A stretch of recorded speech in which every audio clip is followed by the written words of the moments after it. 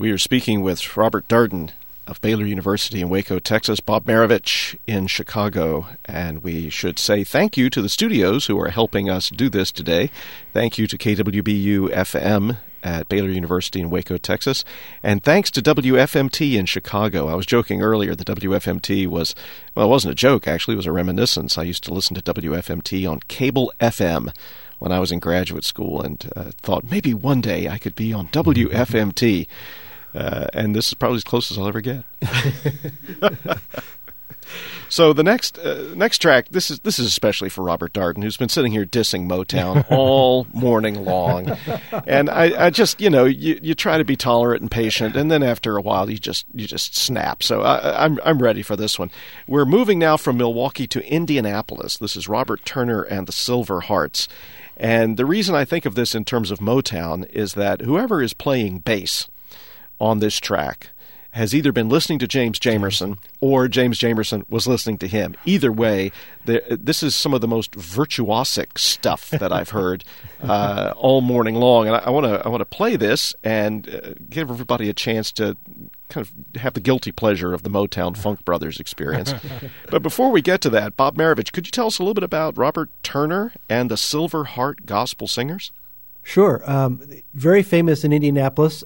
Robert Turner just died a couple of years ago, but in Indianapolis, he would be considered one of the top gospel artists of his day. He was especially known for organizing an annual Christmas program where any gospel artist in the city could perform. You just had to sign up in advance, and then you can get up and get your 10 minutes, your A and B song. And there's a gentleman in Indianapolis that's continuing Robert Turner's legacy today. He just started in this past year to reinvigorate that Christmas program for Indianapolis gospel artists. But yeah, Robert Turner, when he passed away, the gospel community, particularly those associated with the Gospel Music Workshop of America, were very sad on his passing. Indianapolis has been kind of underrated as a gospel hotbed, but from Al Hobbs to whoever, there has been a long tradition. There's even been a couple of major record labels based there. I believe Ty Scott, didn't they start there?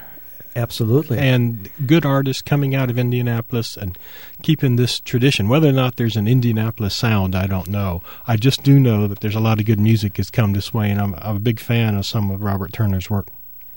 And before him, Beatrice Brown, who was the Browns' inspirational singers, but also a big songwriter and publisher, came from Indianapolis. And one of her singers was a guy by the name of Kenneth Woods Jr., who ended up working with Mahalia and with Sally Martin and is still very active. In fact, I want to be Kenneth Woods Jr. when I grow up. I mean, I don't know how old the man is. I won't never want to ask him. But he has got to be the most athletic individual I've ever seen. He is great. He still conducts choirs and just a magnificent, ebullient personality, if ever there was one. And he came from Indianapolis.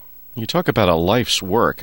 Is it true that Robert Turner sang his first solo at 4 years of age, standing on a chair in the front of his church? Wouldn't be surprised. A lot of them started that way. James Cleveland did that. They stood him up. Dorsey stood him up on top of the piano or something and had him sing his first solo at that age. There are a lot of young singers, and you'll even see in the gospel, in the various older recordings, 7- and 8-year-old wonder boy preachers, where they would get up and preach a sermon at that age. Unreal. There's the release of the Selma Freedom March and the Selma music from one of the nights there.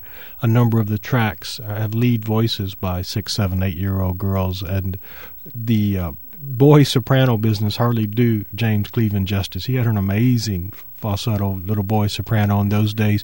When you compare it to that gruff and growly, almost rasp that he had in his later days, it kind of messes with my head. That's actually a very good imitation of James Cleveland.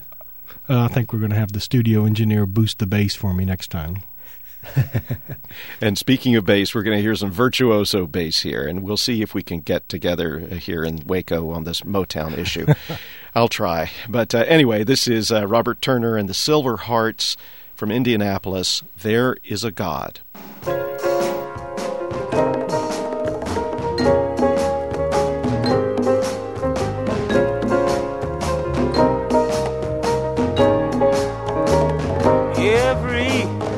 Every time I think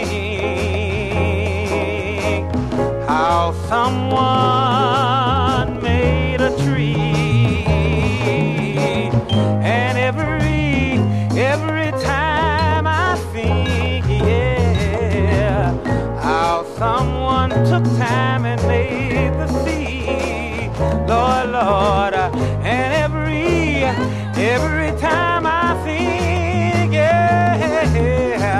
I think about a man that gave up his life on Calvary. It lets me know there is a God. There is a God. I'm glad he's somewhere. Oh, Lord. Every time I think about how from sin I was set free, every time I look back on this life of mine, I see how good God has been to me. Every time I think of a man who gave his life on Calvary, that lets me he's a God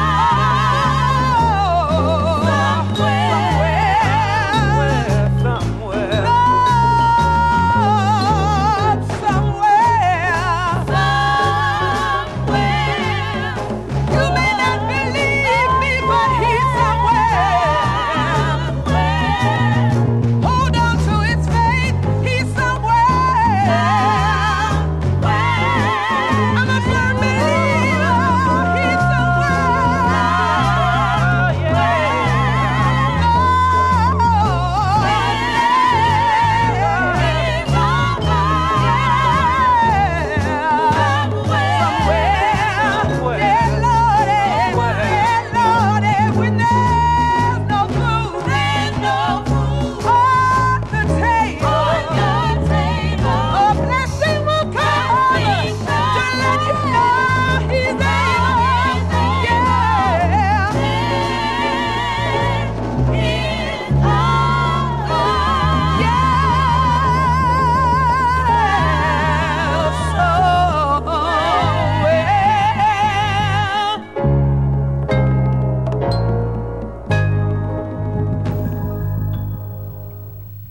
There is a God, Robert Turner and the Silver Hearts from Indianapolis. A lot of interesting instrumentation in that track. We've got vibes going on there, I guess congos or bongos, and the bass player is just wailing all the way through.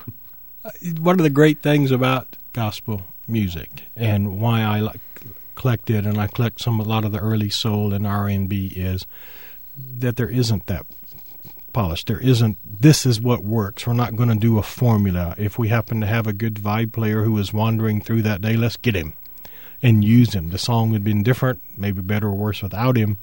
There's a immediacy. Most of them had tiny, tiny budgets. A lot of the stuff is, not this one perhaps, but a lot of them had a lot of one track, one take.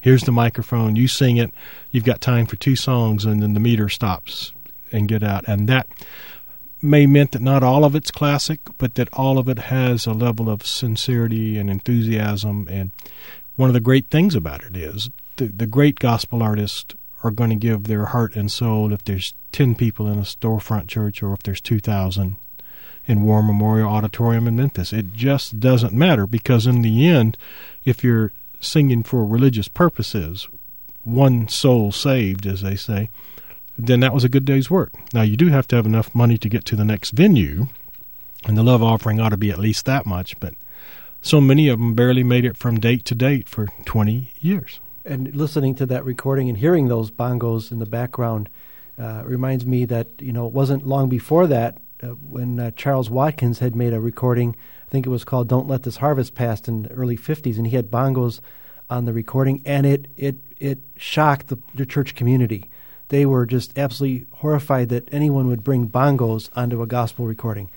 to the extent that he never did that again for a long time. I mean, he was very, very serious. And then later, then it was almost like de rigueur to have bongos on recordings for a long time in terms of gospel. But yeah, at one point that was just shocking to have bongos. What would have been so shocking about bongos on a gospel record? Well, a lot of it is you have a lot of people that don't believe outside of the Pentecostal Kojic tradition that you should have instruments, in your church, much less on your sacred music.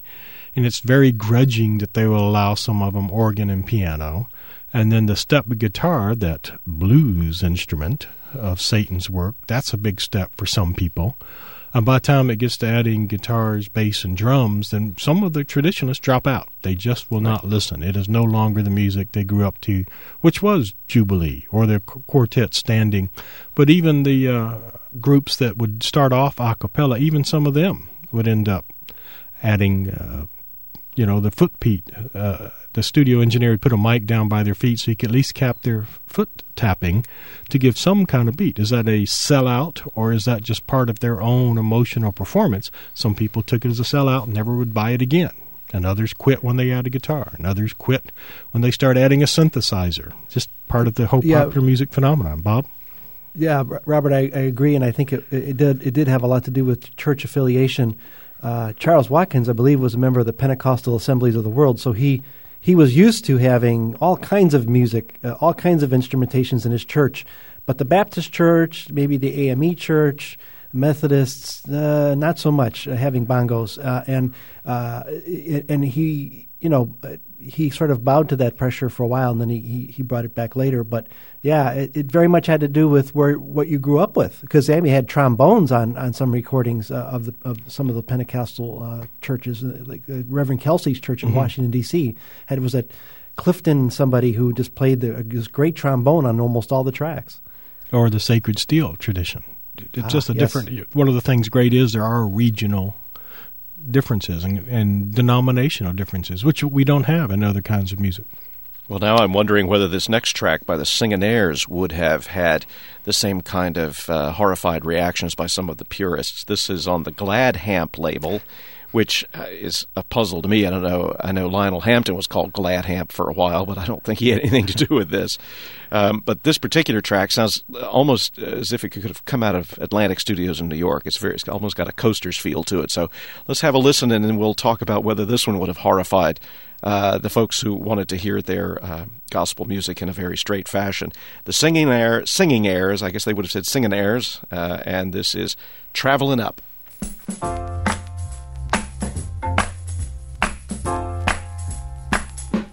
Traveling up, traveling up, every day. Step by step, I'm traveling up, traveling up. Yes, I am. Traveling up, Lord. Step by step, I'm traveling up. Going up the rocky mountain, in my Jesus' name. On this road to heaven, let me tell you, have to stumble or fall. And if you do, get up.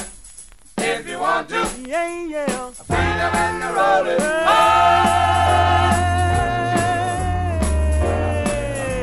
yes, sir.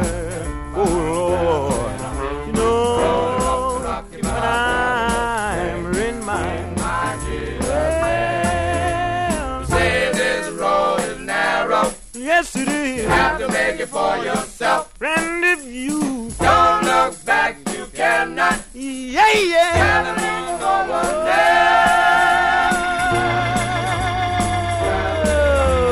Yes, sir. Oh, Lord. I'm in my Jesus' name. You know that I am traveling up, step by step, I'm traveling up.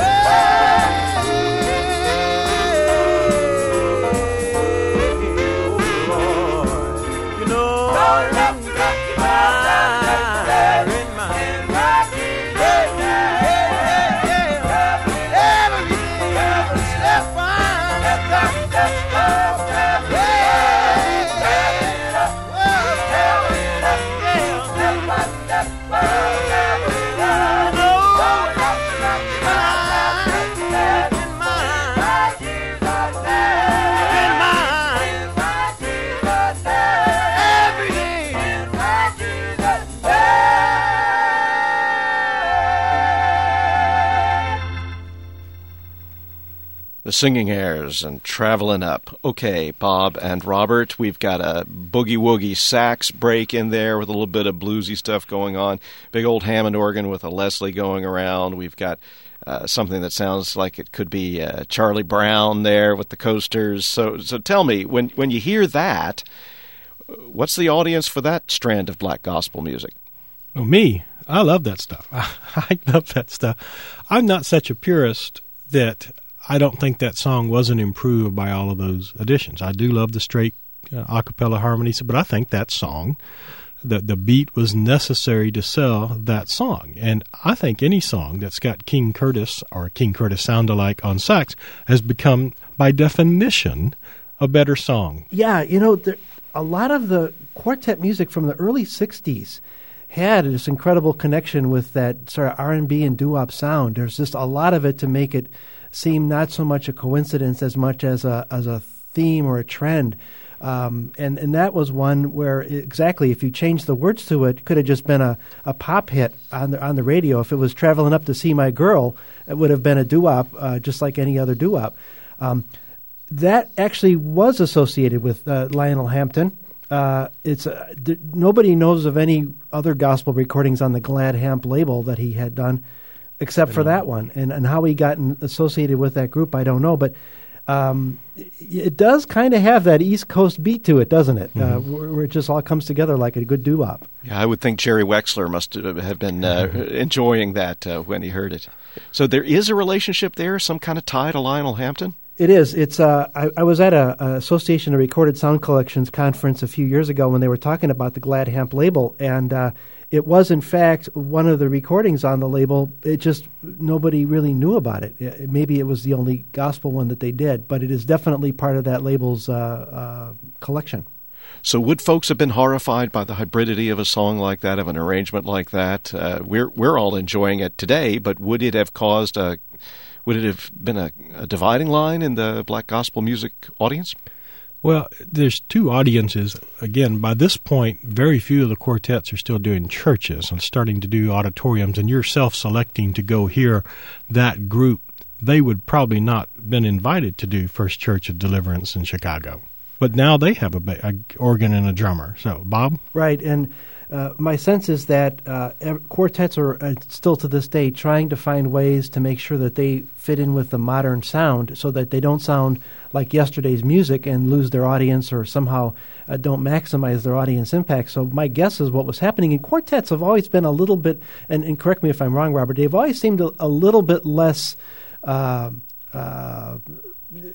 say for lack of a better word, connected to that you have to be pure. I mean, a lot of quartets had a kind of a lifestyle that wasn't always 100% on the straight and narrow. They did hang out with other musicians, and they picked up on other things. And so, I'm sure the Singing Airs, don't know specifically, but they might have gone to see some of the big shows in the Apollo and played with some of those guys and just naturally picked up on that sound as being, hey, this is going to make us hip, and, we don't care. We still have an audience. We want to make sure that we sound as relevant today as any of the pop groups. Yeah, and that divide between the mass choirs and the soloists on one side and the quartets begins real early as the quartets and the Pilgrim Travelers start wearing the tight gabardine suits and start doing the more overtly sexual moves of a Kylo Turner that Sam Cooke will start watching later on. And they're the first to start incorporating instrumentation, not the choirs or the soloists. Many of the soloists will continue with just piano or organ until the very end. It's the quartets that blaze the trail, for better or worse, depending on your preferences on that. I'm drawn to them because I did grow up listening to Wilson Pickett. That kind of sound hits me more.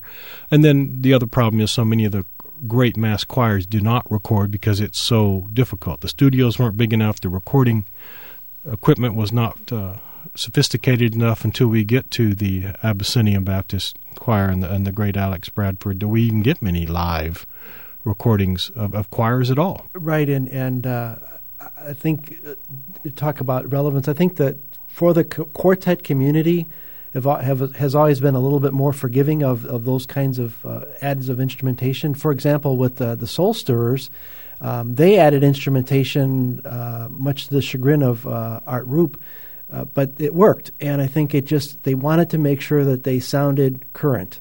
And if that meant, developing a sound that included drums and piano and bass and all that, so be it. And then everyone else starts to add it because they realize, if the Soul Stirrers did it and the Dixie Hummingbirds did it and Blind Boys did it, we sure better do it too. And suddenly then everyone's doing it. They're all sounding more like a contemporary pop music and sometimes indistinguishable from it, but that was a way to keep alive on the gospel highway.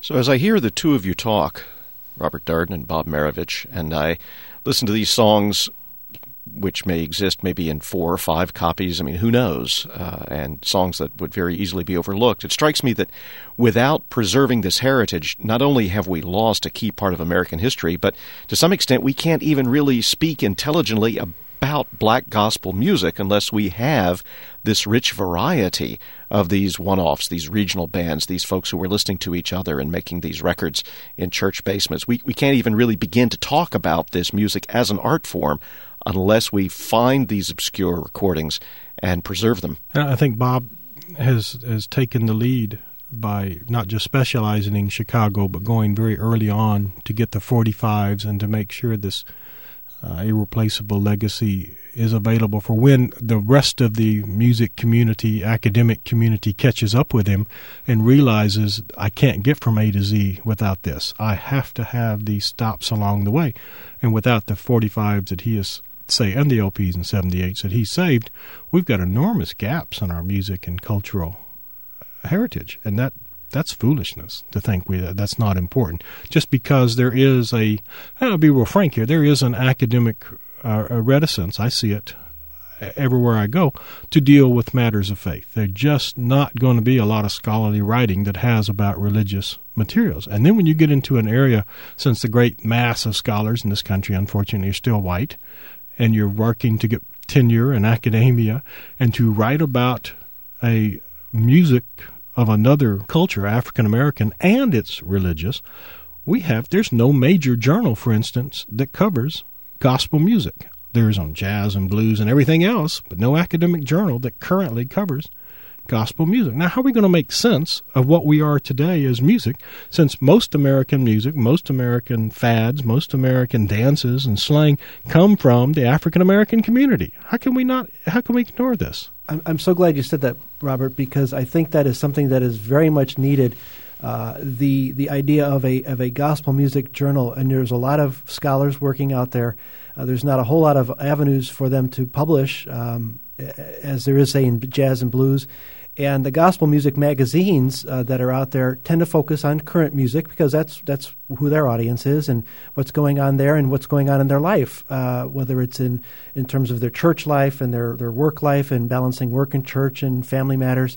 So they're really not talking about the music in an academic way. There are, if anything, it's the magazines in the UK and France and other places where there's really an effort to try to talk about it. But it's important because I believe it's sort of one of the last frontiers of American music to really study and understand. And the recordings, as you said, there weren't that many to begin with in most instances. And once they're gone, they're gone. Many of the artists themselves don't have recordings. And many of the artists of this era are passing away. I've been blessed and fortunate to be among, as a member of the Gospel Announcers Guild here in Chicago, to have gotten to know some of these individuals. Some have passed, some are still around. I still remember, but even some of them don't have the recordings that they made back in the day. And yet, so there's that bit of history that's entirely missing if they don't have it. I think, if there's a way, there can be this general call to say we need a good journal to chronicle this music from people who really understand it. I think that would be a fantastic contribution to scholarship. And Bob Marovich, you have stepped into that breach a little bit yourself, and I know Robert Darden has begun this recently as well by having a blog. Can you talk a little bit about why you decided to start keeping this blog and how that's played into your own professional and personal interest in this music? Sure. In fact, actually, I started the blog out of a sense of guilt. I was, as a Gospel Announcers Guild member in Chicago, I was being serviced with projects that I couldn't play on my own radio show because my radio show on Saturday mornings plays the kind of music we're playing here. And so I said, gee, I just don't feel right taking this music. What can I do? Well, my wife, who's an expert blogger, she has several blogs of her own, said, you ought to start one. I said, well, how do I even start? She said, just start. So I said, it's free. So I started it. And it's been now 5 years, and it has almost become my identity in the gospel music community. It's introduced me to so many artists and so many different styles of gospel music that I can't imagine life now without it. But it really started because I felt I had an obligation to the artists who were servicing me with their projects, current artists, to help them, either to say that these are great pieces or to say to them off-site, listen, I don't think this project is ready for commercial use because of this, that, and the other thing. So it was really an idea to help the independent artist get their name out there, as well as let individuals know about the current artists as well. And that's where the blog has taken me, as well as trying to update people on things that are happening in the traditional community, particularly if artists have passed away. Or, for example, we're going to hear in a day or two that the Golden Gate Quartet is coming back for the second time since 1958 to sing in Virginia. The first time they'll be back in the U.S. since, I think, the early 90s. That's important, and that needs to be gotten out there on the blog, and that's kind of the basis of it. And it is, Bob won't say this, but I will, it's the premier blog on this topic. It's the site you go to, and he's the person you go to for this music. And I have gone to it for many years, and it's enriched my own research and my own listening pleasure on a regular basis. Thank you. Well, Robert, you're here at Baylor University where the Black Gospel Music Restoration Project is being undertaken. Can you talk a little bit about what folks can do to help out with that project in terms of course, monetary donations, but also in terms of information or any kinds of connections or even being able to loan us some materials to do that digitization? We got an extraordinary grant from a gentleman named Mr. Charles Royce in New York to set the project up about 5 years ago.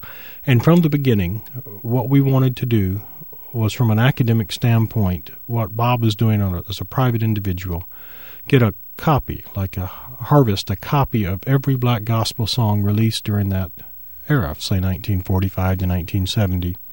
And what we will do is, if you'd like to loan it to us, as Bob is so graciously doing, we'll pay for the shipping there and back and the insurance. We'll make a digital copy if he would like, and send back the originals. If you'd like to donate to us, this is a registered charitable organization, but we'd be glad to have it and give you credit and give you a copy. And again, we'll pay all the shipping. We would love photos, sheet music, any kind of ephemera related to this. This is only for educational purposes with the one goal to save America's greatest musical art form. We can take it in any form, and in some cases we'll even go get it if it's enough material. But there are a number of collectors who said, sure, you make copies of everything we have, but these 78s will break if you glare at them. You're going to have to set up a portable studio in my garage, and we're willing to do that. What we want to do is no other reason than to save this music for posterity. We have it 4 different redundancies on it, so that if even Baylor goes up, we have off-campus sites that will save it and make sure that it endures at the very highest archival quality. And you can go to Baylor University, Baylor Library, and Baylor Library Gospel. You can Google it, and it'll show up right away and take it to a link explaining what we do and how you can get the music to us and what we'll do to make sure that happens. And when we publish these interviews up on various websites, on iTunes U, various other locations, we'll have the URL that you can go straight to contribute information, to help out in any way that you feel you can. The URL is baylor.edu/LIB for library, and then another / for gospel. And you'll find it there. And I think it's worth emphasizing that if you have information or photographs or a group, or you were there for a performance, anything that you can do to enrich the context for our study of this music and our preservation of it, that would be greatly appreciated. Well, one of the nice things is that other universities have come to us and say, we were given a DJ died and gave us his huge collection of black gospel. It's still sitting in the boxes. Will you catalog for us all this material? Because everything we've done is being cataloged. Will you digitize it? Will you make copies of the photos? We have the best scanning equipment available. We'll do whatever. And we want to make sure that somewhere down the road that there are kids don't say, "What the heck were you thinking to let this stuff slip away?" Bob Marovich, when did you become aware of the Black Gospel Music Restoration Project here at Baylor? Really, I almost say from the beginning. I remember reading about the project starting and got in a conversation. I believe I had spoken to Robert about his book, because when his book came out, everyone in Chicago was eager to get a copy, and there's one gentleman who was really into gospel music, was buying copies for everyone he knew to read it, and then I want to say read about or heard about the program and thought, that's really something that's worth someone's time and effort, really, to make this happen. And that's when I reached out and said I'd be willing to help, because I just felt, in the same way that I always felt that the collection shouldn't sit in the closet and not be listened to and enjoyed, it shouldn't sit in there and not be somehow shared with others. And I wanted to make sure that at least I could share what I was able to find with what Baylor was trying to do. One of the fun things is very early on, Terry Gross and Fresh Air did a wonderful piece on the project. And the reason it has continued to be replayed and have a life of its own is the music, virtually all of what we played during that show came from Bob's collection, because he was the first major collector to step forward and say, how can I help make this happen? So some of what was heard that day and why it was successful was his very savvy choice of songs that made people want to talk about it. Well, and I think what's great about what Baylor's doing is it's similar to what I think, like what the American Film Institute with the Saving At-Risk Films. Here's an opportunity to use the best of technology to save these at-risk recordings that in another 20, 30 years could be completely wiped out, maybe sooner. And now, thanks to Bob and his efforts, they're going to the effort has started to save these recordings for research. And you're right, generations from now will be thanking Baylor and what Bob is doing for having saved what could have been lost. Well, I'd like to close our interview with what at least one writer has called perhaps the most famous black gospel song, Move Up a Little Higher, written by W. Herbert Brewster. It's a performance that I don't think is well known. It's on the Holiday label by Grace Gospel Singers. But before we hear that track and take our leave of each other, Bob Marovich, could you tell us a little bit about why this song is so definitive of this genre, at least in many people's minds?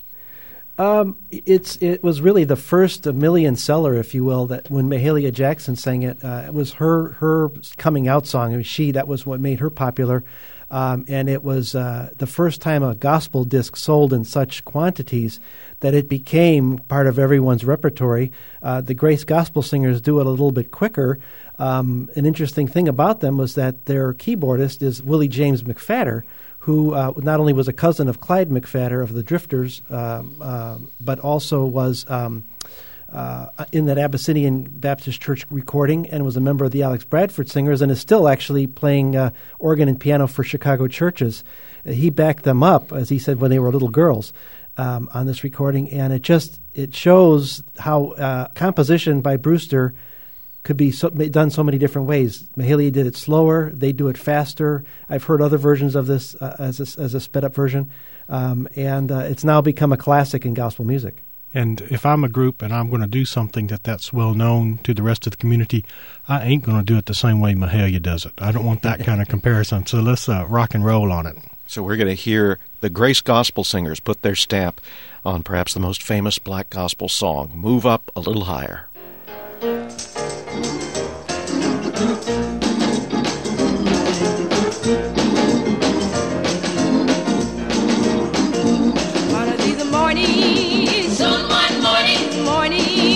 Live on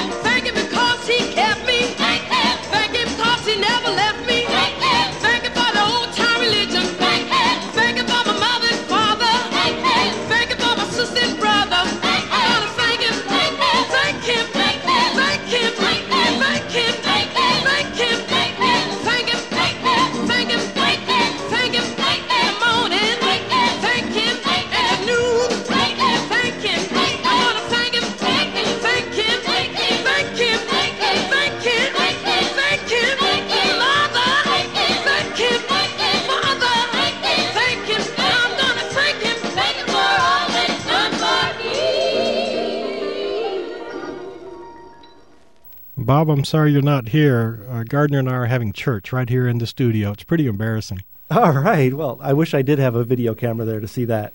Yeah, this is quickly turning into one of those YouTube moments. But I got to say, I'm listening to that song and I'm hearing the Grace Gospel Singers do that performance. And there were a couple of moments there where I could hear that the lead singer was actually stretching out maybe in ways that the backup singers were not expecting. But they could turn on a dime. They just knew how, okay, great, we'll match you on that. That's right. Yes, probably many days of rehearsal and performance. You kind of know what to do, what to go with when the Spirit gets the lead singer. Yeah, and there's nothing like the telepathy of really interesting and great musicians who are watching each other, and they just know you move that way, we're right there with you.